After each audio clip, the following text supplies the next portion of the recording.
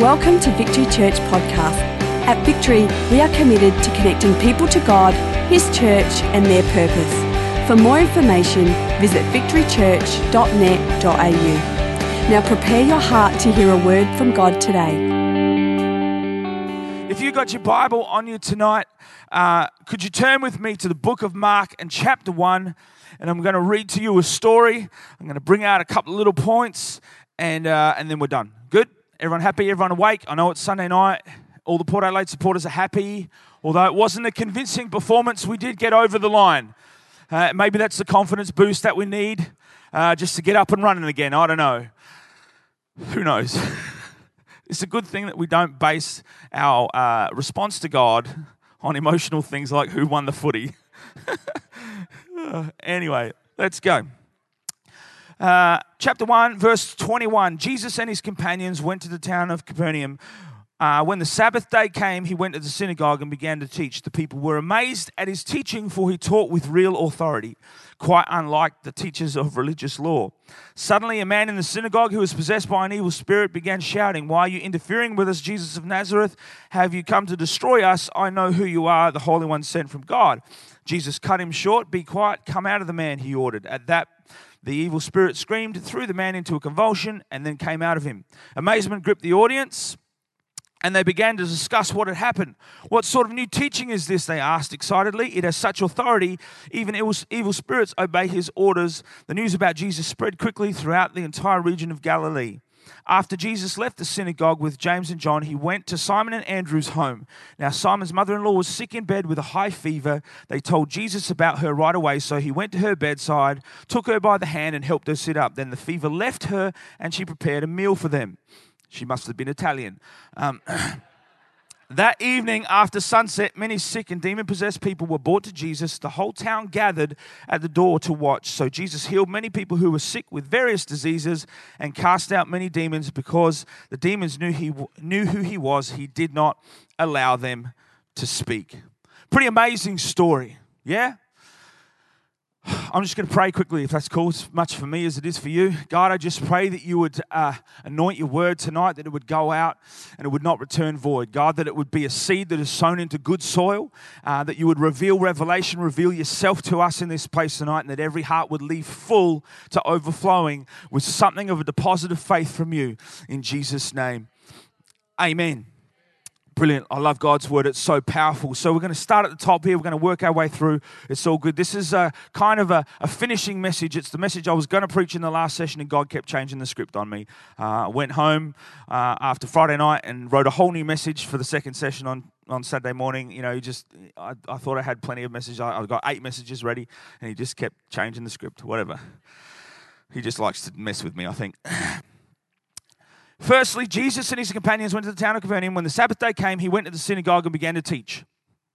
If we read, there's a version of this story that's recorded in the Gospel of Luke, chapter 4, and it says, "As was his custom, he went to the synagogue."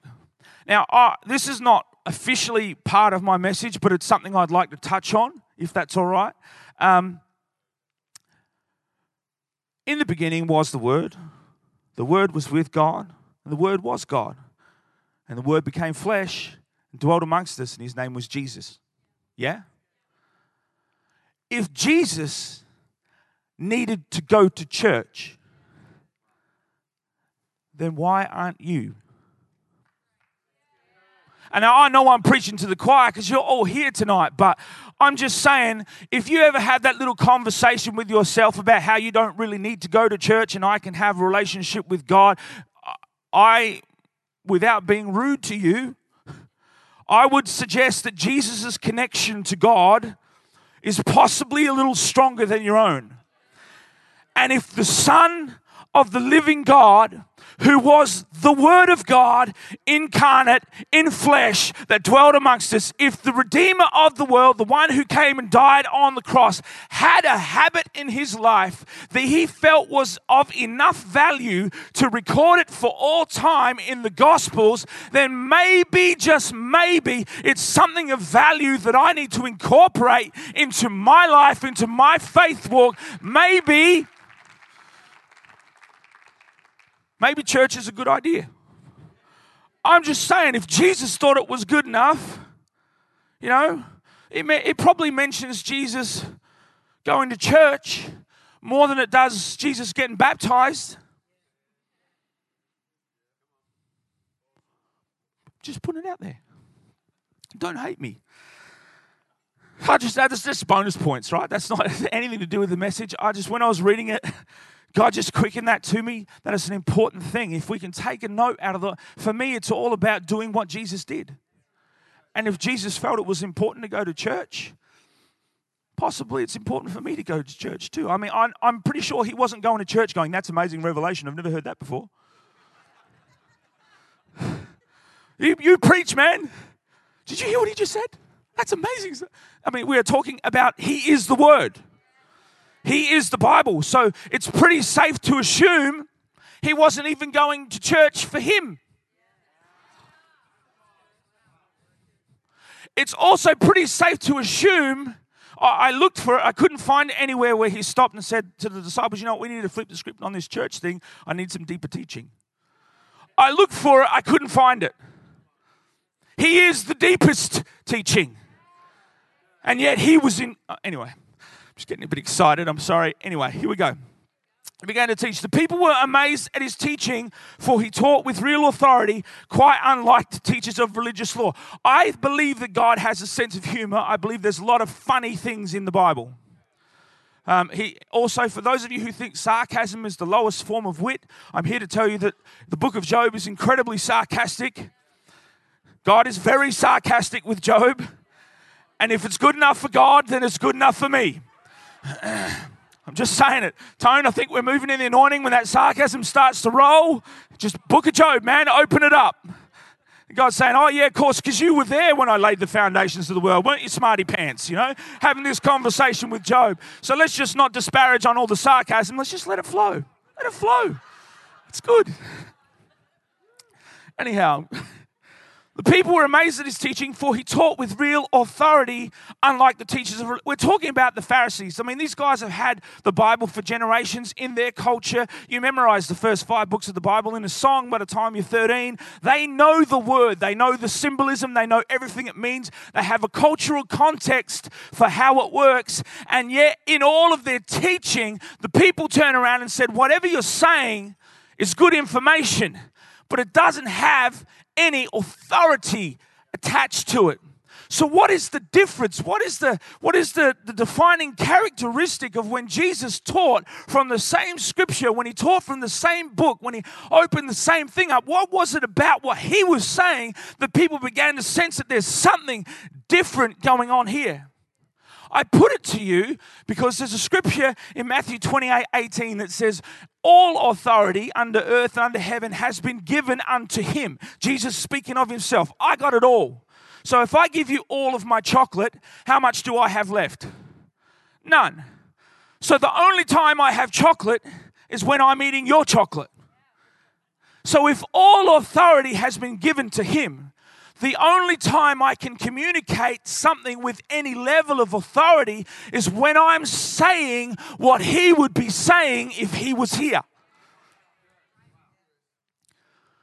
The thing that defines the authority that I bring when I bring the word is my connection to the source. We have a generation that got so detached from the source that they were looking at the Messiah, the one who had been prophesied for generations, and they had become so detached from the source they didn't even recognize the embodiment of their promise when it stood in front of them and began to teach the word, because they'd become so detached from the source of the authority they'd made it all about the method. Church, let's not be that. Let's not be the kind of church that has detached a bunch of information from the source that brings the transformation. I don't want to be part of a church that knows all the answers and doesn't know him. He has real authority because he has a real relationship with Jesus, with God. There's an intimacy between God the Father, God the Son. There's a Father-Son picture of a relationship. Obviously, it's beyond our comprehension to actually understand what that looks like. But I'll be honest with you, what you said this morning, Tone, I don't really want to serve a God that I can fit inside my head. If I can work him out, he's not much of a God. The whole point is an infinite God crammed into a finite space. Trust me, there's going to be overflow. There's going to be things that I don't understand, that I don't get. The great mysteries, the wonder that we spoke about this morning, that's always going to be there. I wouldn't want it any other way. I don't want to serve a God that I can figure out. But let's stay attached, because when we're attached, that's where the authority comes from. Otherwise, we're just flapping our gums and telling stories, and it's lovely, and isn't this nice? But it's a little pointless, if I'm honest. You've got a bunch of people sitting in church week after week after week, and they didn't even recognize until somebody came in who was actually connected. And maybe he preached the same message that they preached last week, but there was a difference. And the point of difference was the connection to the source. I'm so happy to be with great leaders like Tone and Kath, because I know that the most paramount important thing to them is to stay connected to the source. I feel safe with that.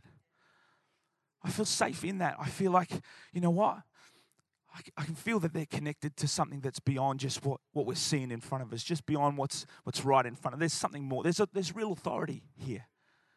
There's something different. All good? Whew.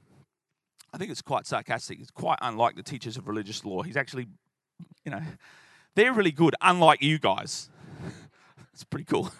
Anyway, suddenly the man in the synagogue who was possessed by an evil spirit began shouting. Isn't that interesting? You'll be amazed who you find in church. I'm just saying. I find it interesting on two levels. I find it interesting on the first level, right, that the devil's in church.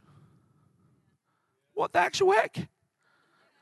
What are you doing in church, man? Haven't you got other things to be doing now? Other lives to be ruining somewhere about now? No, he's in church. Devil's in church. Maybe there's a little part of him that still misses the presence. I don't know. Maybe the reason the devil hates you so much is because you get to do the one thing he can't never do again. Just, this guy's sitting in the back of church. It's interesting. When we actually connect to the source, what begins to stir up? It's the same message. It's the same scripture from last week. But because it's connected to something, all of a sudden this dude who's been coming to church for weeks and sitting in the back and going, yes, amen, and waving his hands in the air, all of a sudden, when real authority, when the actual presence of God gets in the house, oh, this is a bit uncomfortable. I also find it interesting what he said. Suddenly, the man in the synagogue who was possessed by an evil spirit began shouting, "Why are you interfering with us, Jesus of Nazareth? Have you come to destroy us? I know who you are, the Holy One sent from God." Understand, our God is so powerful that the mere hint of his presence, and even the demons begin to declare the glory of, I know who you are. I know the authority. I remember. I get the feeling like the dude was up the back doing his thing, and Jesus walked in. He's like, I remember that. What's that? That feels familiar. Oh, that's right. I remember walking around that throne, singing holy, holy, holy before my head got fat, and I decided to join the devil's side, and we all got thrown down. I remember that feeling. I remember that glory. I remember that power. I remember that presence. And in the presence of that, I don't have the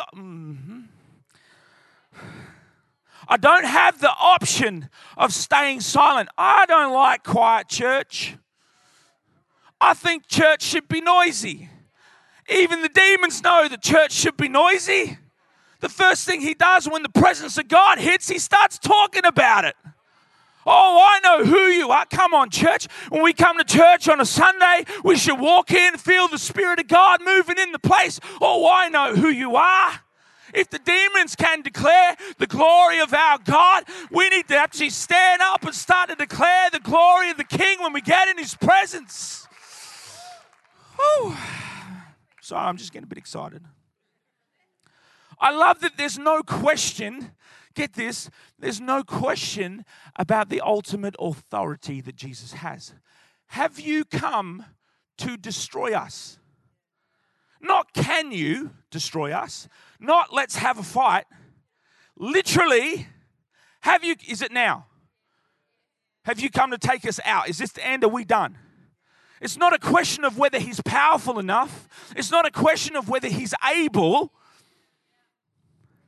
It's literally the demons going, is my number up? Have you come for me? Whew. That should excite somebody, I'm just saying. Jesus cut him short, be quiet and come out of the man.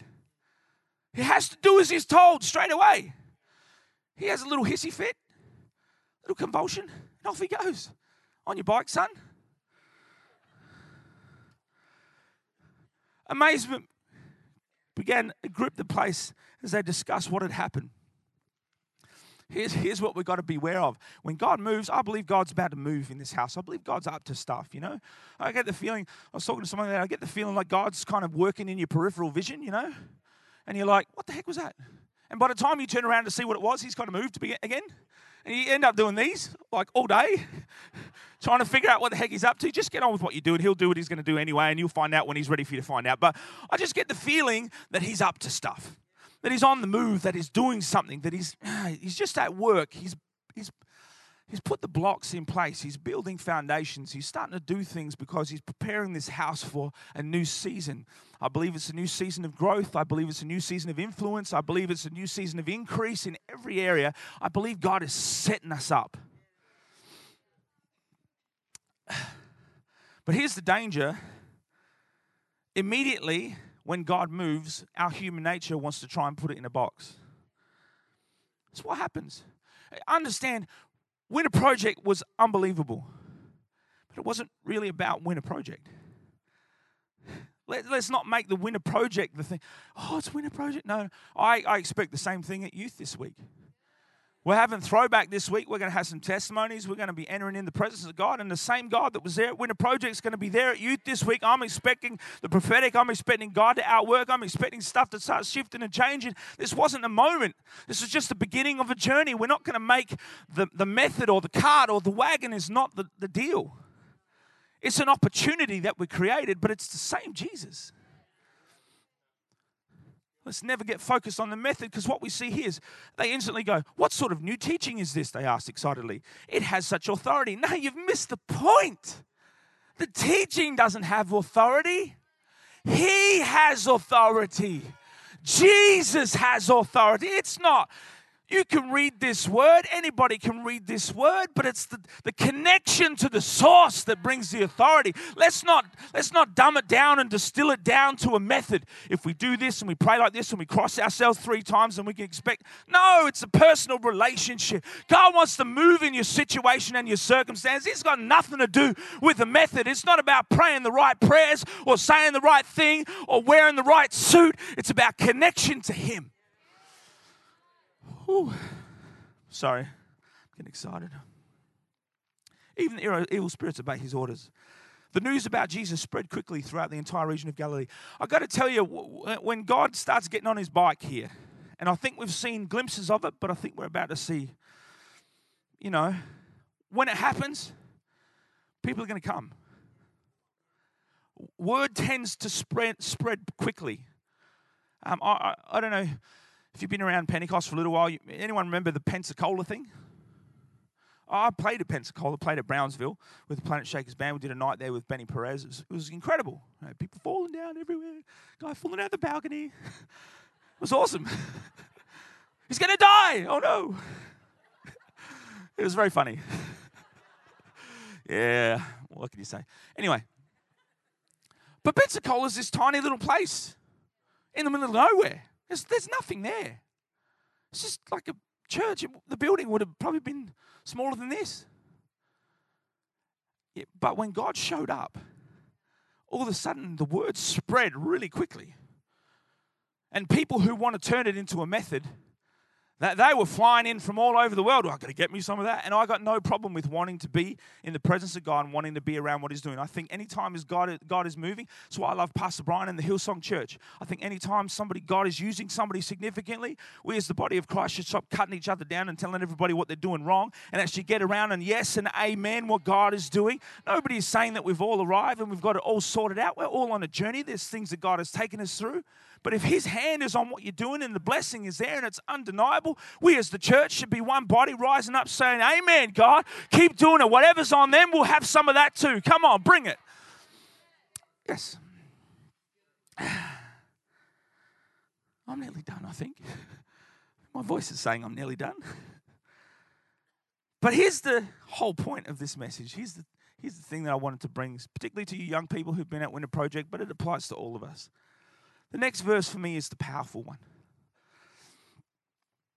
After Jesus left the synagogue with James and John, they went to Simon and Andrew's home. It does you no good to leave Jesus at church. The only time any of this has any kind of impact on your life is when you take Jesus home. That's the point. I want the authority. I want the move. I want the power. I want the encounter. I want the teaching. But I want to take it home. Can I get that to go? And can I get a large fries with that? Can I? That's why, to me, I love the heart of this church to put the podcasts of all the messages up on the internet so you can get them for free. What are they saying? They're saying you can get this one to go. You can take this home and apply it in your Monday and in your Tuesday and in your Wednesday and in your Thursday, because your encounter with Jesus, it works on Monday. And the truth that you've been taught and the things that have been injected into your spirit and the stuff that's been stirred up, that works in your home. That's the point. What happens if you take Jesus home? Well, I'm glad you asked. Here's what happens. Now, Simon's mother-in-law was sick in bed with a high fever, and they told Jesus about her right away. So he went to her bedside, took her by the hand, and helped her up, and the fever left, and she prepared a meal for them. And no, the point is not that if you take Jesus home, you get a feed. The point is that if you take Jesus home, the people in your world, the people with damage, the people with brokenness, the people with hurt, the people with pain, that all gets ministered to because you chose to not be one of those Christians who likes to hang Jesus on the coat hook as you walk out the door on a Sunday. But you decided to wear your coat home. It's the people in your immediate circle that start to feel the influence of somebody who's decided not just to be a church attender or a pew warmer or somebody who likes to come along in one service a month and that's just what I do. No, I take Jesus home with me. We don't have coat rack on the back wall there where you can check your Christianity and your Jesus on the hook as you walk out the door. It's not going to work out that well for you, if I'm honest, because that's not really how it's designed to be used. It's a little bit like the fly screen door on the submarine. It's the wrong environment, that's not really going to work all that well, if I'm honest. I don't care how good the view is or how you'd like the draft to come through, because the house is so stuffy. My wife likes to open the front door and leave the screen door locked, and I'm like, just close the damn door, I'm cold. But it's so stuffy in here. Get a fan, something, I don't know. Go stand outside. Anyway. It's designed to be used in a specific environment. Christianity is designed to be worn 24/7. It's not the kind of coat that you take on, put off, take on, put off. It's not really one of those kind of garments. It's a little bit more like a tattoo. It's on you all the time. I'm going to get a temporary tattoo of Jesus. Jesus goes, you try that out, mate. See how that goes. First good wash and off she comes. I want to tattoo this thing on me forever. just a side note, I saw this chick who met this guy on the internet and started dating him. They've been knowing each other about 5 minutes, and she went to flipping wherever he lived, and he tattooed his name on her face. And she thought it was awesome. I'm not joking. I'm talking eyebrow to chin, all the way across her face. Unbelievable stuff. That's commitment right there. And if it doesn't work out, you're in trouble. Or you better find another bloke with the same name. I don't know. But this is ridiculous stuff. But that's the level of commitment that I have to this thing. If God wants me to tattoo his name across my face, then let's go there. I'm really hoping he doesn't. But, if he does. Some of you are saying that would be an improvement. Thanks very much. It's that kind of a permanent commitment. It only works when you take it home. It's no point coming to win a project and have, it's a great message and Jesus and love and all the calls and it's just beautiful. If it doesn't affect the people that you love, if it doesn't affect your home environment, if the people around your life are not impacted by what impacted you, then you haven't taken it home. My last point, and I'm done. Thank goodness the people are saying. That evening, after sunset, many sick and demon-possessed people were brought to Jesus. The whole town gathered at the door to watch. So Jesus healed many people who were sick with various diseases and cast out many demons. And because the demons knew who he was, he did not allow them to speak. Once again, we're back to God's authority. You shut up and don't say anything. And they just have to do as they're told. I love that. But the thing I love the most is that when you take Jesus home, not only does your immediate circle become influenced, the whole community gets to a place of transformation. They just took a guy home for dinner. That's all they did. They went to church. They had an experience. You need to eat at my house, bro. They took a guy home for dinner, and it started with the people in my immediate circle getting touched. It started with my immediate family getting just a little sense of something that was going on inside of me. But because it was genuine, because it had real authority, unlike the teachers of religious law, because it was connected to something that was more than just a Sunday relationship with Jesus, but was actually a walk. It was actually a daily thing that they were engaged in. Because it had something behind it, influence started happening. And it started with the mother-in-law. Now, we could preach on that for a little while, whether Jesus was having fun with the guy but apparently she was a good cook, so I get that. It started with a mother-in-law and ended up in community transformation. And church, I want to tell you tonight, if we would come into this house with a sense of expectation, if we would connect our faith to the word, I'm telling you, the word that comes here from the platform every Sunday is of such good quality. It's awesome. God is speaking here every Sunday. I've been in church my whole life. I went to church 9 months before I was born. I was pretty much born on the front seat. I've rarely missed a Sunday ever. I've been involved in all kinds of level of ministry. You name it, I've been there, done that, bought the T-shirt. Because back in the day, Pat Mesiti used to sell T-shirts. JCDC, Jesus Christ, Devil Crusher. Oh, yeah. I remember the God and Moses appetite for devotion. Yep, got the T-shirt. Help me, Jesus. Anyway, I've been there, done that. I've heard everything you could possibly imagine preached. And yet I come here on a Sunday and there's always something. There's always something that I can take home with me because I've chosen that Jesus is my takeaway. He's not just my come and eat in. You can come and eat in, but always bring the doggy bag. There's always a little something over because that's the nature of Jesus. I don't know if you remember the story of the 5 loaves and the 2 fish, but whenever Jesus feeds people, there's always leftovers. That's just kind of how he works. He likes to take a little bit that we, the preachers and those people that stand in the platform, we bring our 5 loaves and our 2 fish and we say, God, feed the people. I've done everything that I can do. and we put it in the hands of a loving God, and we say, feed the people, let them not go away hungry.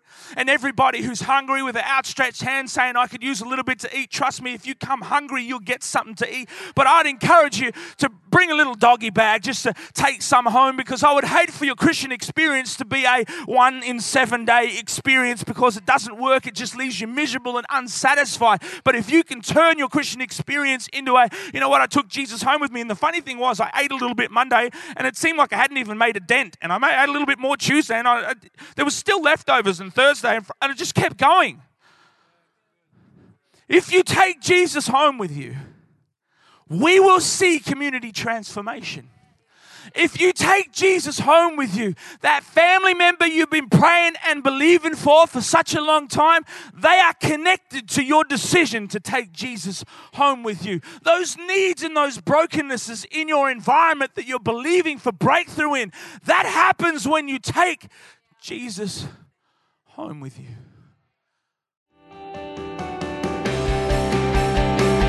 Thank you for taking the time to listen. If you have any questions, please email us at admin@victorychurch.net.au.